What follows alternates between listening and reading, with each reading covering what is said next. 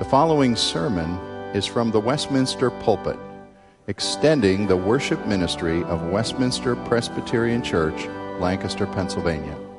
We are a local congregation of the Presbyterian Church in America. Please contact us for permission before reproducing this message in any format.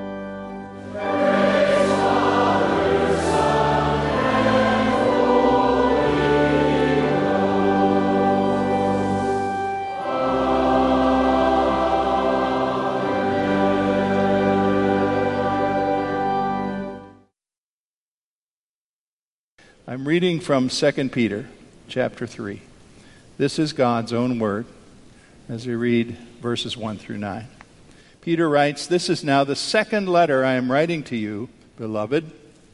In both of them I am stirring up your sincere mind by way of reminder that you should remember the predictions of the holy prophets and the commandments of the Lord and Savior through your apostles. Knowing this first of all, that scoffers will come in the last days with scoffing, following their own sinful desires, and they will say, 'Where is the promise of his coming?' For ever since the fathers fell asleep, all things are continuing as they were from the beginning of creation. For they deliberately overlook this fact, that the heavens existed long ago, and the earth was formed out of water, through water, by the word of God, and that by means of these the world that then existed was deluged with water and perished. But by the same word, the heavens and earth that now exist are stored up for fire, being kept until the day of judgment and destruction of the ungodly. But do not overlook this one fact, beloved, that with the Lord, one day is as 1,000 years, and 1,000 years as one day. The Lord is not slow to fulfill his promise, as some count slowness, but is patient toward you, not wishing that any should perish, but that all should reach repentance." And this is the word of God. There's rarely enough of this thing, except when there's too much of it hanging on your hands. It's something that races like the wind when you're on vacation, but crawls like a tortoise when you're in the dentist chair. It wrinkles your face. It puts gray in your hair. Once you use it up, you can never get it back. And I'm talking, of course, about time. William Shakespeare said, "Once I wasted time, and now I find it wastes me." The question before us today is, will we ever get ourselves in step with the timing of God in our lives and our universe? Will we ever be on his schedule and his clock for his divine plans for our world, both small and great? Peter wrote to early Christians who were struggling with the timing of God in their lives. They knew certain promises that God had said would be accomplished, and most importantly, the promise that Jesus Christ would appear again in history. Back in 2 Peter 1:16, we first heard about the power and coming of the Lord Jesus. That is, about his second coming. And then Peter took chapter 2 of really, we have to say, if you can say this about Scripture, unpleasant material as he condemned false teachers. And now he's not so much looking at false teachers as he is about a wave, a cloud, a fog of skepticism that is within the church and that church people have to hear about the promises of God, and particularly about the coming of Christ. Was Jesus wrong to predict that he would come again in power and glory? It certainly was a topic of discussion in the early church, as many said, well, where is it? We've been around here several decades now since his death, and we believe in his death, we believe in his resurrection, but where's that coming? It hasn't happened. And here, of course, are we 20-plus centuries later, and we ask with even more strength, was he wrong to predict that he was coming again? We haven't seen it. Where is it? And underneath this skepticism, too, was a layer of doubt of people because they knew that this coming of Christ was a coming for judgment.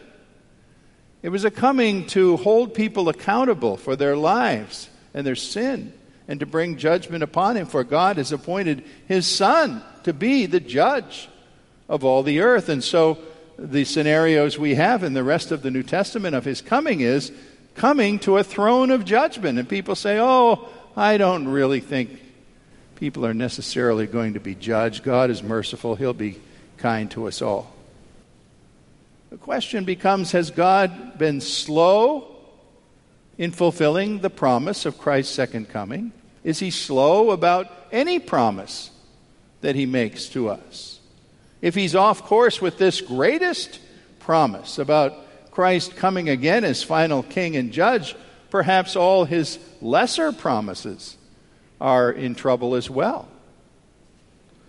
Well, the first point I believe our text raises for us today could be said this way: the worldly scoffer is a person who never really knows what time it is.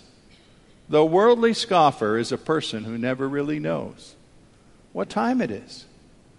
Peter wrote about Christ's return, and he wrote about it as something conclusive and decisive. It is called elsewhere the day of the Lord, the end of days. It was and will be, as God brings it to pass, the absolute climax of all human history. And Peter's saying, I know what you folks are listening to, and I know what you've told me makes you anxious. You're hearing scoffers say, where is this coming? Ever since our forefathers died, everything goes on in this world just the same as it has since the beginning of creation. To the secular world, the idea of a supernatural interruption of world history, a conclusive end to things, is just nonsense.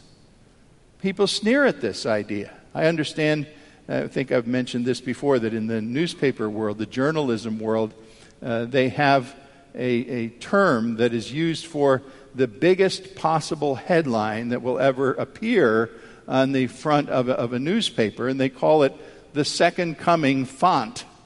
And that is when a newspaper imagines it will announce the coming of Christ. Of course, the biggest, at least they acknowledge it's a very big event and it needs the biggest headline, the second coming font. Well, we aren't going to have to wait for newspapers to announce it when it happens. The scripture says every eye will see him. Amazingly, somehow, people across the whole earth, believers and non-believers, people in Peru and Alaska and Nigeria and China are all going to see him. I don't know, I can't explain to you how that will happen. But it is announced by the promise of God that this great event will come. Now, what we have, though, are believers being discouraged because people are muttering and attacking and saying, oh, no, that's not going to happen. People who seem to have as their belief system that there is simply an unchangeable physical world of molecules and energy operating within a closed system by natural laws of some kind that always has operated, uniformly operates, and always will. And it doesn't need a God to interrupt it or adjust it or do anything to it. Those who believe in this system in an absolute way, you may have learned in science class, the belief in it is called uniformitarianism. Basically, the worship of molecules and energy. That natural law operates everything and no power from outside will break in. Uniformitarianism had a great spokesman just a generation ago. He's died some time now, but particularly in the 1970s and early 80s, Carl Sagan, a scientist from Cornell University, an astronomer, was quite popular as a spokesman. He wrote a best-selling book called Cosmos and had a TV show called the same title. And I was intrigued by Carl Sagan as a spokesman for the pure matter view of things. I was intrigued and not amused by the way he opened the first page of his book, Cosmos. It was absolutely a deliberate assault on Genesis 1:1, as Sagan wrote this as his first sentence. The cosmos is all that ever was, and all that ever will be. Well, Carl Sagan knows better now, and he has known better for some time. His religion was eternal matter. Matter and energy, working inflexibly, always the same, never ending, no beginning, no end. I have to say his system simply required too much blind faith for me to follow it or adopt it. Well, Peter reveals that that's basically what these secular scoffers are saying, and they're saying it willfully. Notice how Peter says in verse 5, for example, that they deliberately overlook. It isn't a case of ignorance. It's a case of willful opposition to the idea of a sovereign God ruling his universe and able and ready to interrupt that universe by his miraculous power as he would choose so to do. So this person is ignoring plain facts. They have a kind of selective amnesia. And Peter says, look, let me give you just one thing to illustrate. He said they absolutely forget that God not only created this world and brought the swirling waters that were formless and void to become a universe, to become a solar system and a planet, but that within this planet, he says in verse 6, that God in the past deluged with water that world that he had made, and all in it perished, except, of course, we know he's talking about Noah, those who were with Noah. So he's saying, look, they're already overlooking a judgment, an outside event that has come in and greatly interrupted the world as it is, and pretending it didn't happen. Now this isn't a sidebar, but a little thing that interests me very much. I don't consider myself an expert geologist or even scientist of any kind, but I've studied enough about what we call flood geology to know that the claim of a very vast, widespread flood in the day of Noah is a very credible thing, according to geology and the study of fossils and the layers of the earth. There are many places where people can demonstrate that on a hillside or even a mountainside, rather high above a valley, where you would say, well, there was never an ocean or a sea there. There is a layer in the earth of sediment that contains sea fossils that would only be found in an ocean or a great lake, or certainly not, the kind of animals or creatures that would be found on mountains and in forests. And this can be demonstrated. Go check out your geology on this if you want to. There are all kinds of fossils found in odd ways like that. People say, well, what was this layer of mud that, of course, later turned to sedimentary rock and containing false fossils? What's it doing a half a mile above the valley where you would expect perhaps there was a river or a lake there?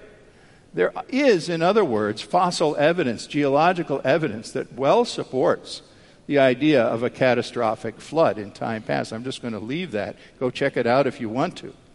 But, what Peter's saying is, look, people don't care that the evidence is there. They deliberately overlook it. And yet, we find that those same people who would cry to us in the name of science, they would say, oh, give me science. I need science to support what I believe. Well, those same folks would come along and say, oh, but I believe in macroevolution. By macroevolution, we mean the idea that a species, a division of creatures called a species, can change into and morph into, cross the lines and enter another species. Now, you would say, oh, yes, I remember some big debate about that, and I know that Christians think differently about that, and so on. There is what we call microevolution. If I asked all the men over 6 feet tall to stand up in this congregation today, I would illustrate microevolution, because 200 years ago, a same-sized congregation would not have had anywhere near the number of men that tall or that robust. We have changed because of nutrition and other things, lack of diseases today. Our species has changed a little bit. That's microevolution, very believable.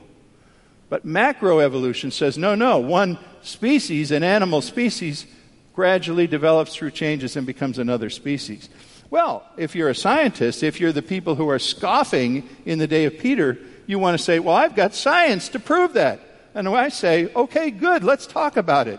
bring out your science, show me the transitional fossils of one species turning into another. If you know anything about this subject, you know they don't exist. They simply do not exist. The science of macroevolution says, well, we just know they have to exist somewhere because the alternative would be believing the stuff that those Bible people believe, and that's too ridiculous. Isn't this amazing? We can say here with the flood, the deluge that Peter's talking about, there is scientific evidence, but people will ignore it. Over here, with another theory, hypothesis of macroevolution changing from one species into another, where people would certainly want to parade their evidence, they have no evidence to parade. None. Absolutely none. I defy you to bring it to me and show me. It does not exist. And Peter's saying, what kind of absurdity is this? They deliberately ignore evidence that is there and choose to believe something that is without evidence. The mocker says, God has never interrupted events of this world before now, so why should we believe he would do it in the second coming of Christ? And we say, what do you mean he's never done it before? Check it out. God has done it before, and he will do it again. Jesus himself said, as it was in the days of Noah, so it shall be in the day of the coming of the Son of Man. In other words, God is going to bring a catastrophe upon people who were unwilling to acknowledge what he said, what he predicted, what he warned he would do. Why? Because of their total spiritual disinclination to believe the revelation of God. The materialistic skeptic never honestly knows what time it is on the clock of history. Well, secondly, 2 Peter 3 makes another assertion here, and I word it this way. The eternal God exists outside of time and yet works within time. I had you read the 90th Psalm for a call to worship because of the things if you think back now to what that was saying, how it was talking about God above and beyond history and yet driving and designing and working in history. You think of a passage often at Christmas time, we raise Galatians 4:4 that tells us that Jesus was born on this earth in the fullness of time. Obviously, that had a meaning to God. In the mystery of God's timing of things, Christ came at the right moment and for exact reasons with the exact ancestors that God wanted him to have. And there are other ways that that's indicated. Remember Jesus speaking to Mary, his mother, as she pushed him at the wedding of Cana and said, you go there, they need wine, help them out. And Jesus said, woman, my time is not yet come. Slow down, Mary. This isn't God's time for a full revelation of who I am. Later on in Gethsemane, we heard Jesus pray, Father, the hour has come. His sense of timing was saying, Father, I believe now it is, and I'm trying to face this thing. And then, of course, on the cross, he cried out saying, finished. He was clearly aware that something was happening that was on God's timetable. 2 Peter 3:8 is what helps us understand here that God, it says the Lord, with him one day is as 1,000 years and 1,000 years as a day. That doesn't mean God is careless about time or time doesn't matter to him. It means that he stands above it even while he works within it. With the Lord, Psalm 90 said, with the Lord, a day is like 1,000 years and 1,000 years like a day. I always am helped by this very simple illustration. I'm a simple man. The simple things help me. You may have been to a 4th of July parade just recently. I didn't happen to take one in this year, but imagine two children going to a 4th of July parade, and the crowd's so big that they're jostled and they can't find a spot to get a good view, and in fact they're kind of pressed in and they're behind an 8-foot wooden fence. And well, the little girl of the pair finds a knot hole in the fence, so she wriggles up and gets herself in position to look out through the knot hole, and there she can see the tuba going by, and she can see the Girl Scout troop and one float as it comes into the picture. One little fragment at a time, she sees the parade. Well, her brother, more adventurous, sees that there's a tree there, and he's able to get his way up the tree 20, 25 feet above, so that the fence is no impediment to him, and he can look back 100 yards and see the bands coming well before they get to their spot, and he can look this way and see the fire trucks as they disappear into the distance this way. He's got the whole panorama from his spot in the tree. Well, I think that's a way to think about ourselves versus the view that God has of time. We experience time and events and history the way the little girl does with the knothole. We see a little fragment. We didn't know it was coming. Oh, look at that. A woman with a big feather plume in her hat. Oh, look at that. A man beating a bass drum. But we don't see it coming. We see it for a moment, and then it's past. God, the Lord, sees history from the beginning to the end. He knew where the parade first formed up and where it will conclude, and he knew who was in the first band and who was in the last band, and everything there is to know about that parade. From everlasting to everlasting, you are God. We don't have God's vision of time and history, the point is, except as God might reveal it to us. Well, in giving us a promise like the return of Christ, he does reveal to us. He says, look, this is going to happen. You can count on it. In fact, right now, I can see the time coming when Christ will return. Maybe tomorrow. The minute I say that, you say, no, it won't be tomorrow. Well, why not? Why not? Do you have a reason why not? God knows the beginning from the end. And he sees time. Isaiah, the prophet, spoke for the Lord God when he said in Isaiah 55, my thoughts are not your thoughts, my ways are not your ways. As the heavens are higher than the earth, so are my ways higher than yours, and my thoughts than yours. I'm above the parade, folks. You need to listen and hear that I am the God who sees history as a whole. And if you're struggling somehow with God's timing of something that seems to be happening, either in our world, if you're saying, oh, Lord God, please put a clamp on this guy in North Korea. We sure don't need him right now to throw the world into nuclear disaster. Or, God, my job, I lost my job. Are you aware of that? What are you going to do? I need money. From the great things down to the small things. We think God isn't in control because we have the knothole in the fence view. But our God is above the parade. And he knows all of time. He's outside of it, but he works within it. And so thirdly, we come to be able to say this, that the text wraps up in verse 9. By the way, a verse that is often a controversial verse, though I've never quite understood why. 2 Peter 3:9 brings us to this summary point, that God always acts according to what we may call mercy standard time. The Lord is not slow in keeping his promise, as some understand slowness. He is patient with you, not wanting anyone to perish, but everyone to come to repentance. Now let there be a class in our church where the good, biblical, sound, well-defended doctrine of divine election is being taught, and the question and answer time comes. I can almost guarantee it, because I teach on election in every new members class we have, and if there's time for Q&A, somebody says, Pastor, what about 2 Peter 3:9? I say, what about it? Tell me what your problem is. Well, it says God doesn't want anyone to perish, but everyone to come to repentance. So that supposedly denies divine election. I never figured out why or how.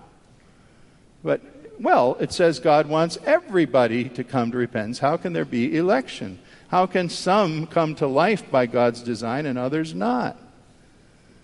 Well, it never says that everyone is going to reach repentance. If you believe that, then you believe in what we call universalism. That everyone is saved. That no one is ever condemned for any reason.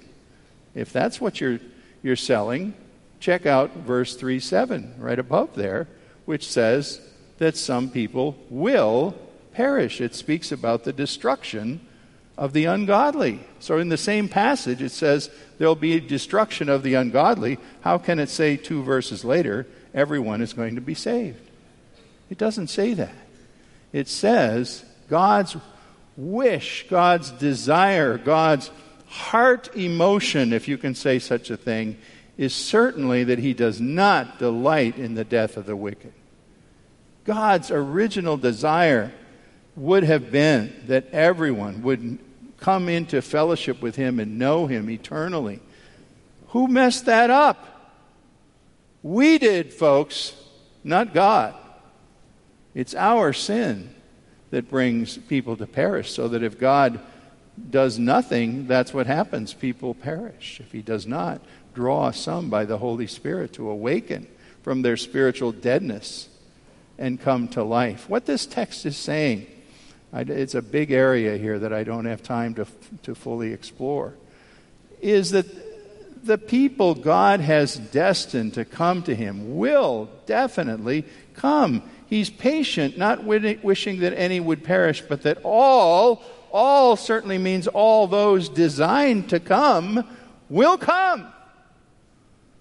The opportunity will not be cut off, and 50,000 people left waiting at the gate who were supposed to get in, like a rock concert where they sold 50,000 tickets, too many, and everybody thought they were going to make it, and boom, sorry, all the seats are full. No, that's not what this is talking about. It's saying that the Lord in his mercy will extend that opportunity of mercy as long as needed, as long as his individual, we call them inscrutable, meaning we can't peer into the mystery of it. His inscrutable plans and desires are fulfilled. When they're fulfilled, be sure of it, Christ will come. In Matthew 24, Jesus himself predicted that the gospel of the kingdom will be preached in the whole world as a testimony to all nations. And then, at some moment that God knows, then, when some completion is reached that God sees as his completion, then the end will come. Romans 11:25 talks about the fullness of the Gentiles who must be gathered into the kingdom. When will that last grain of gospel sand drop in the great hourglass of God's electing grace? We can't say. We're not given that knowledge. Only the Lord knows. But we have to bow in humble recognition that if it looks like a delay, if it looks like God somehow forgot about his promise, folks, that's only our not hole in the fence view of things. Certainly God is not off schedule. Certainly God is not delayed. The apparent delay is not a sign of divine failure. It simply means that God is still working his designs. Romans 9:23 says, what if God did all this, that is all his saving designs, to make the riches of his glory known to the objects of his mercy, whom he prepared in advance for his glory, even us, whom he has called. God is working with his called ones. He's holding open the gospel door for his called ones. He's working on mercy, standard, time. Now, if God is on time with these grand designs and with the return of Jesus Christ, don't you think this God can be trusted to be on time with the small designs and the small purposes of your own personal life and destiny and family and all the things that you are concerned about before him? If he can do the great things and be trusted, he can certainly be trusted with the little things in your life. If you think of yourself as waiting for God to do something, I urge you to turn that around and understand that God is waiting for you to trust him, to submit in obedience before his promises. And right now, while Christ is being preached around the world, it might seem like evangelism is not moving that strongly. Church growth is not that strong in America today. But boy, you should be educated a little bit and learn a little bit about what's happening in world missions. and how portions of Africa, portions of the Far East, and other places, the gospel is racing, and souls by the thousands and tens of thousands are taking hold of Christ. The story of what is happening in China is absolutely exciting. It's like a first century story as people are holding close the gospel of Jesus and realizing its promises and rejoicing in it in a way that so many Americans are just blasé about. Right now, while Christ is still preached, it's God's day of opportunity. And it's a day God will hold open as long as He needs to, as long as He designs to. Paul wrote it in 2 Corinthians 6. Now, right now, is God's acceptable time, the time of His favor, the time of His mercy. Now is the day of salvation. Now is the time for you to trust Him and believe His promises, for He is utterly trustworthy.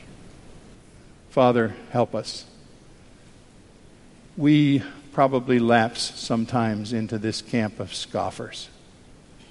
Even as Christians, we say, how could it be that my nice daily routine, my nice suburban life, all well ordered, and I know I'm going to get groceries today and see my friends on Friday and go to a club meeting on Wednesday, how could my nice little life ever be interrupted with a great coming of Christ in power?